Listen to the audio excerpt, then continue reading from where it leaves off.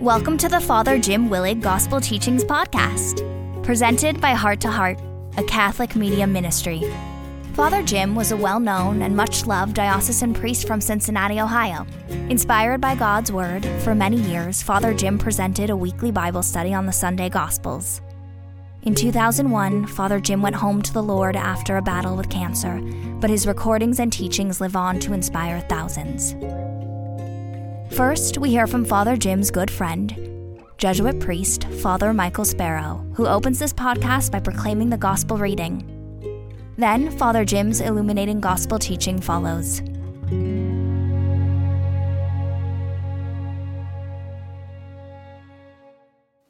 A reading from the Holy Gospel according to Matthew. Jesus said to his disciples, "You have heard that it was said, an eye for an eye and a tooth for a tooth. But I say to you, offer no resistance to one who is evil. When someone strikes you on the right cheek, turn the other one as well. If anyone wants to go to law with you over your tunic, hand over your cloak as well. Should anyone press you into service for 1 mile, go for 2 miles. Give to the one who asks of you, and do not turn your back on one who wants to borrow.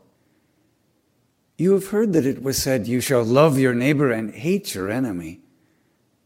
But I say to you, love your enemies, and pray for those who persecute you, that you may be children of your heavenly Father.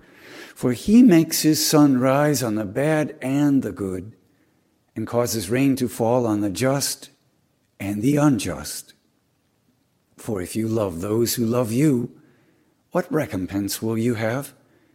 Do not the tax collectors do the same? And if you greet your brothers or sisters only, what is unusual about that? Do not the pagans do the same? So be perfect, just as your heavenly Father is perfect."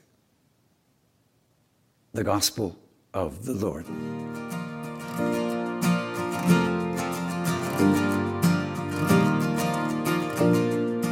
This gospel speaks of tough love.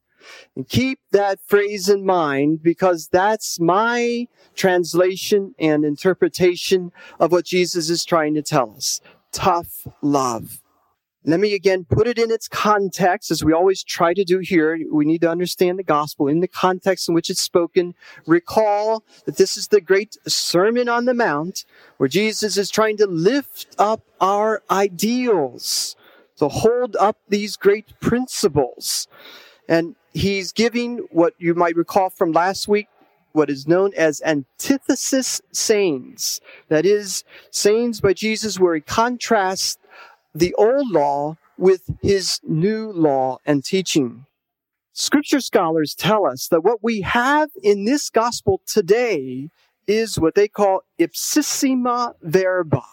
That is, the very words of Jesus himself. You might know, if you've read any kind of scholarly commentary on the scriptures, they are very reserved about what they will say are the exact words of Jesus himself. But scholars seem to think, in some consensus, that these words today are such ipsissima verba, the very words Jesus would have used, because they speak to the very heart of his teaching and certainly this Sermon on the Mount.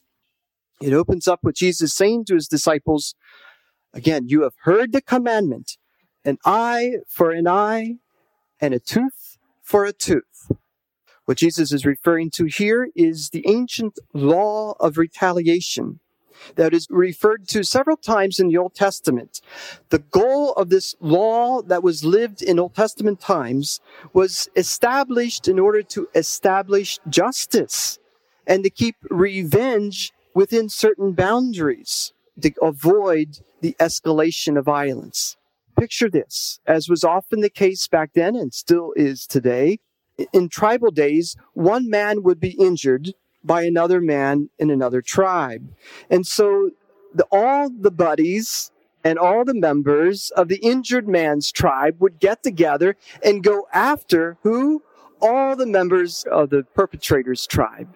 And so what you have immediately is this great battle happening because of what started as a single trouble between two individuals. So the law, eye for eye, tooth for tooth, was simply meant to establish a just proportion with the crime and the punishment, to keep it from getting out of hand. Does that make sense? So it was trying to limit this violence and keep it from escalating, getting out of hand. And it was never intended to be done by the victim, but by a judge. All right, so eye for eye, tooth for tooth was an old way of keeping it under wraps.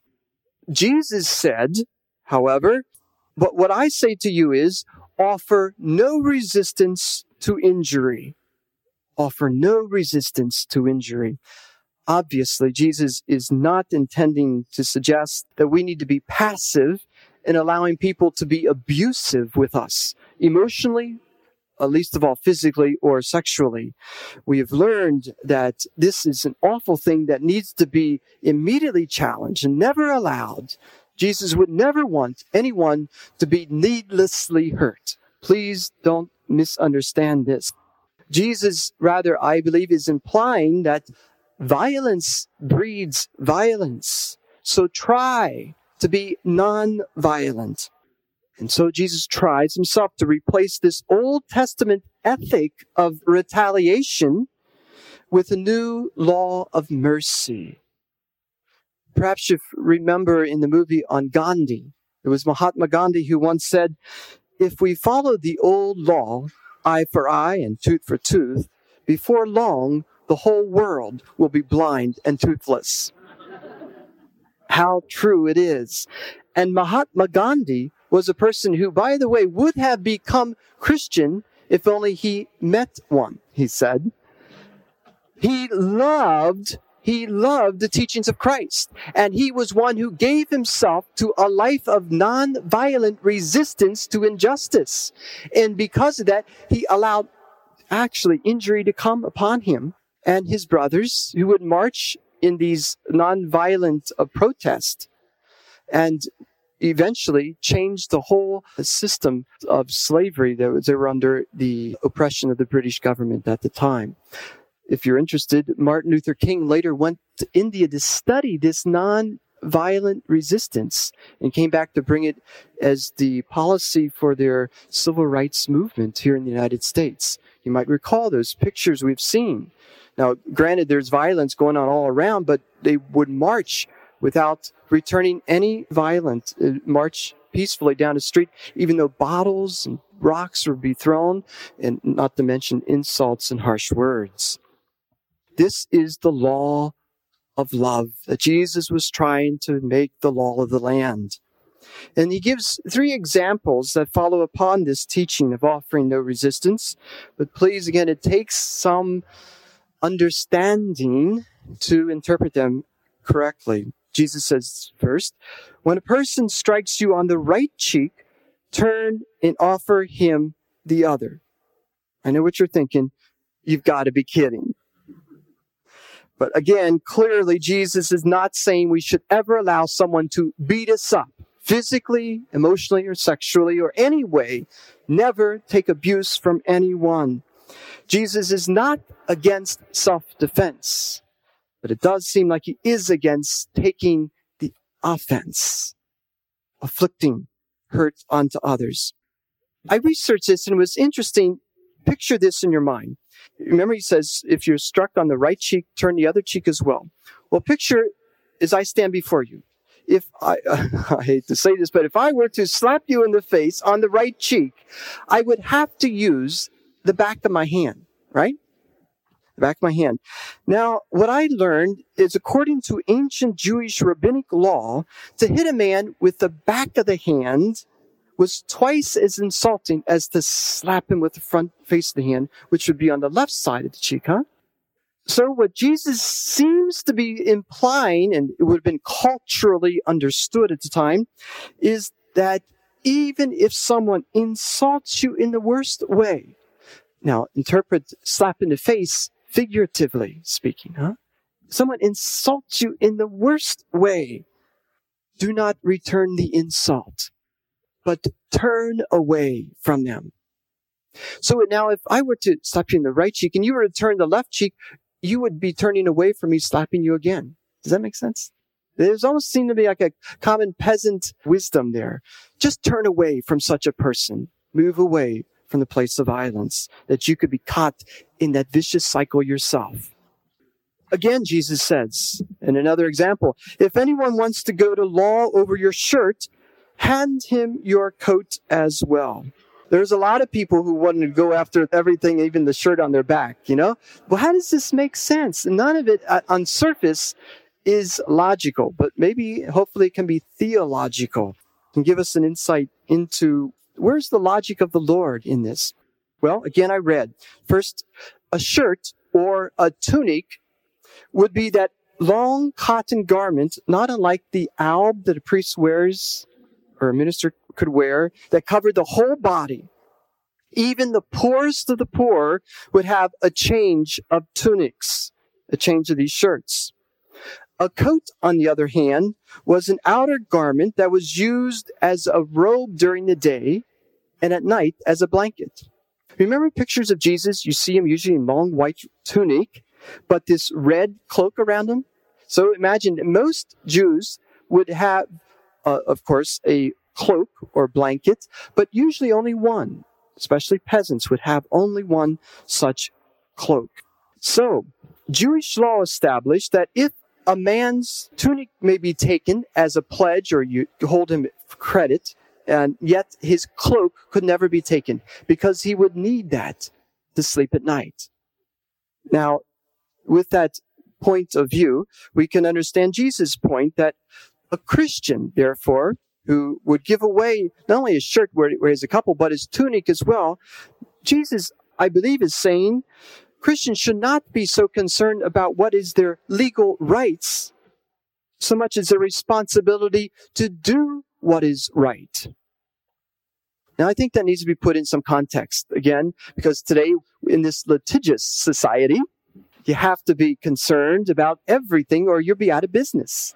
But our first concern is to do what is right. Do what is right. Thirdly, the example Jesus gives is, should anyone press you into service for 1 mile, go with him 2 miles. Jesus wasn't just advising some kind of spiritual exercise of calisthenics. He was talking about a time when the Jewish people lived under Roman oppression, and at any time, a Roman soldier could press a Jew into service to carry their military baggage or gear or whatever for 1 mile. That was their right. Recall, for instance, Simon of Cyrene, who was pressed into service to carry Jesus' cross. It was about 1 mile to Calvary.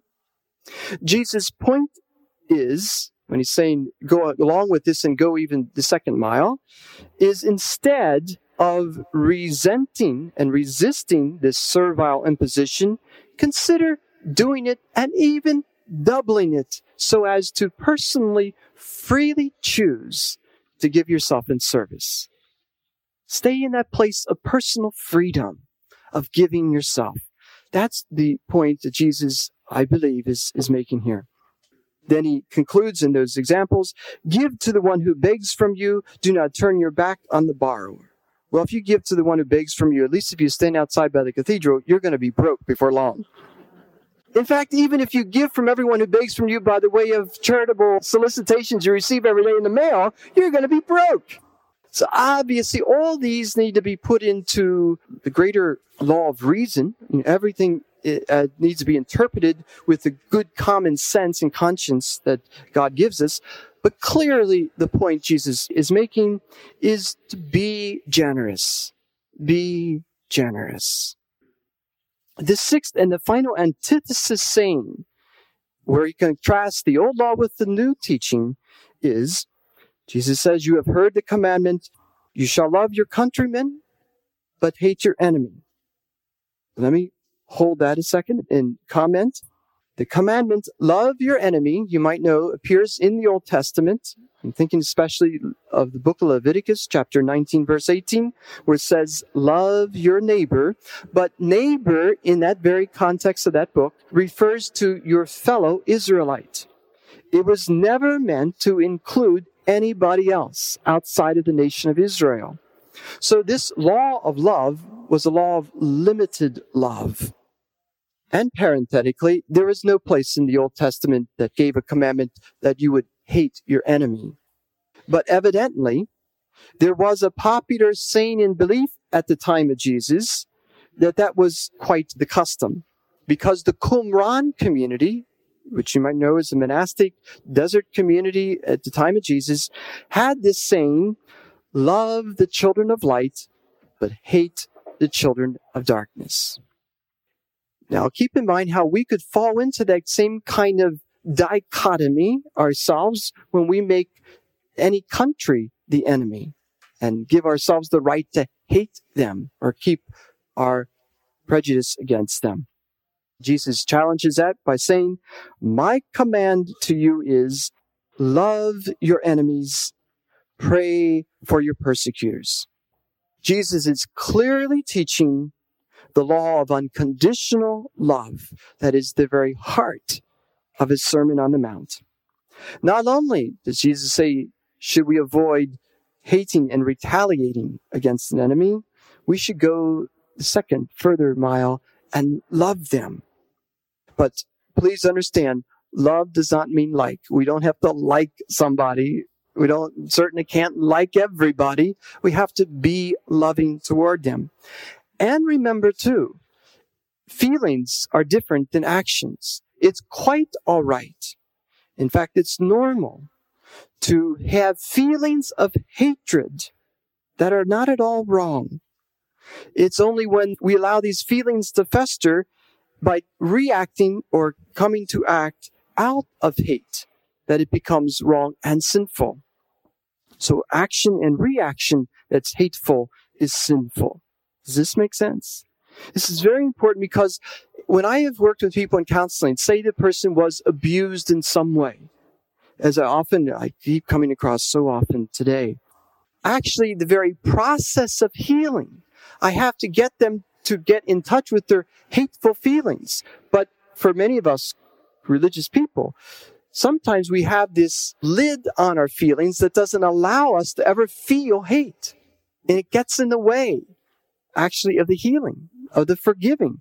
You almost have to feel what you feel, even if it seems the stinking, ugly feeling of hate, to go through that so that we can come to a point where we can forgive someone. What I'm saying is, love is not a feeling. Love is a decision. Now that's something to write down on your Valentine card. You don't have to feel so romantic to be loving. You just have to decide at the deeper part of our heart, the will. The heart in the scriptures is a place where we make those decisions. The heart was the core of the inner person, where the hardest decisions were made. You will to love. Wow, that's love. You will to love. I think one of the greatest examples I can share, and I have shared, was the story of Corrie ten Boom. Many of you recognize the name Corrie ten Boom. Grew up in Amsterdam as a Christian. Her family took in Jewish neighbors to hide them from the Nazi soldiers who came.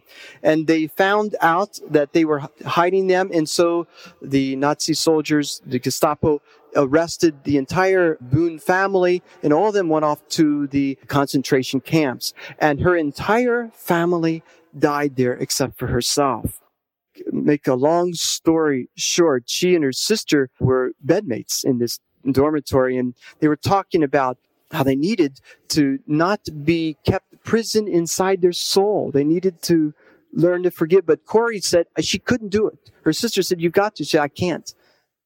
Well, when her sister died, and just a few months later, the camp of Ravensbrück was liberated, she came to America to get as far away from that horror of those years and put the whole scene behind her, but then realized the only way she could be free of this terrible scar that remained in her was to work through the process of the hate that she had assimilated through those years. And then to work through those feelings to come finally to forgiveness. And she learned such a great lesson that she felt this needed to be shared with society. So she went around and began to speak free of charge to anyone who would listen, this message of loving forgiveness as the key that unlocks our hearts that are often held prison by the hostility that holds us and keeps us bound. She shared this message all throughout the country and then throughout the world. And then one day she was invited to Munich, Germany, where she gave this beautiful testimony of how she came to forgive the very people who killed her family. And after the talk, a number of people came up to thank her, and one man stood before her and held out his hand and said, "You might remember me. I am one of the guards that stood over your barrack in Ravensbrück." And immediately she recognized him after all those years. And all of a sudden, she said she had this cold chill just come over her. All these beautiful, warm words she had said about love and forgiveness and all this, all of a sudden she wanted to throw up. And she was caught. She was in shock. She could not stretch out her hand to grab hold of this hand of this guy. She couldn't find any words to say, even though she said them just a few minutes ago. Standing there, she didn't know what in the world to do. The guy still held out his hand, looked at her with eyes that pleaded for her mercy.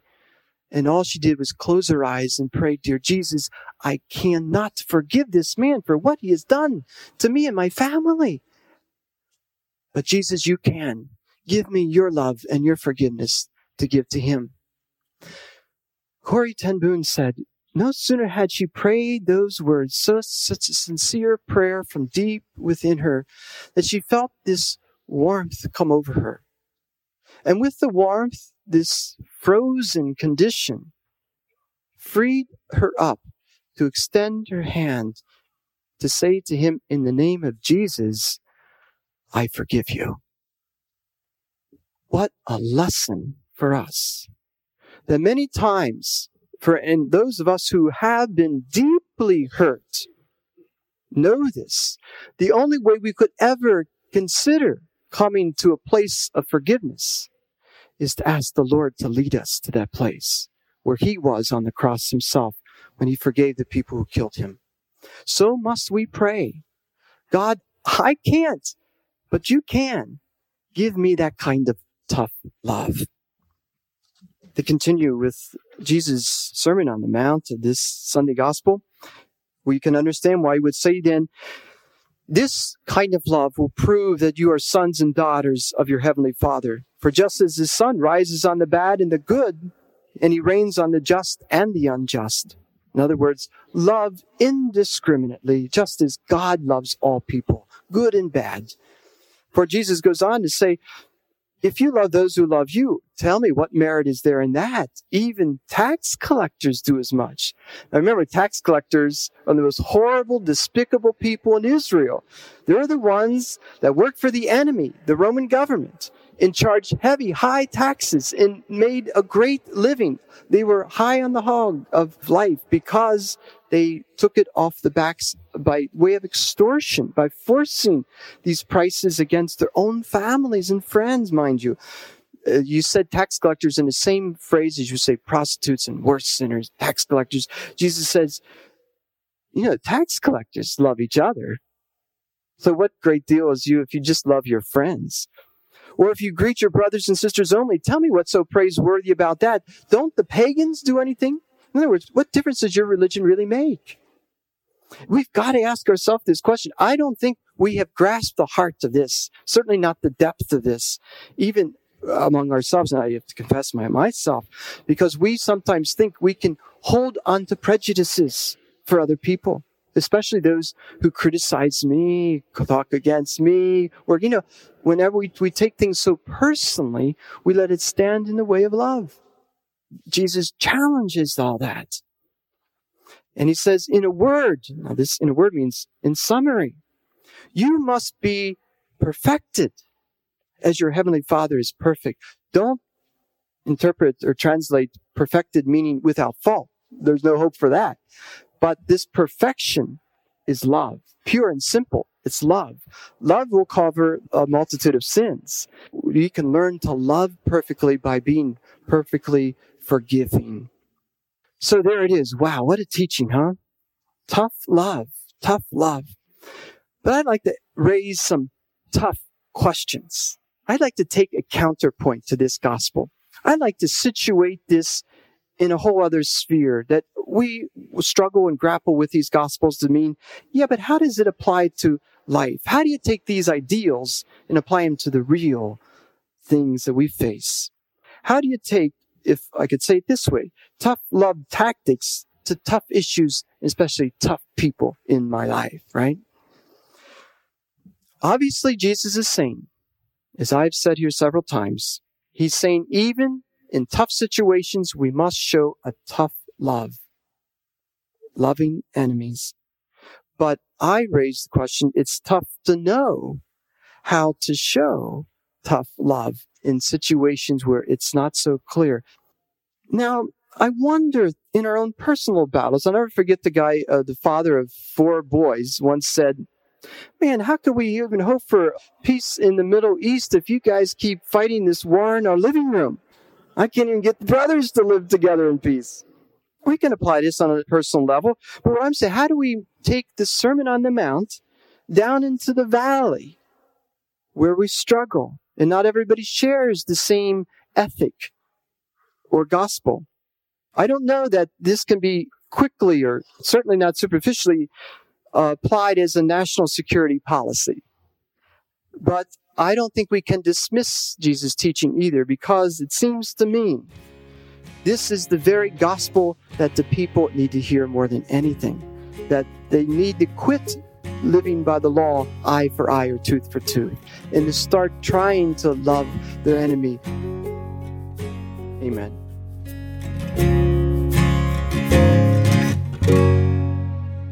Thank you for listening to Father Jim's gospel teaching. We hope you have been inspired and will subscribe to this weekly podcast and share it with your family and friends.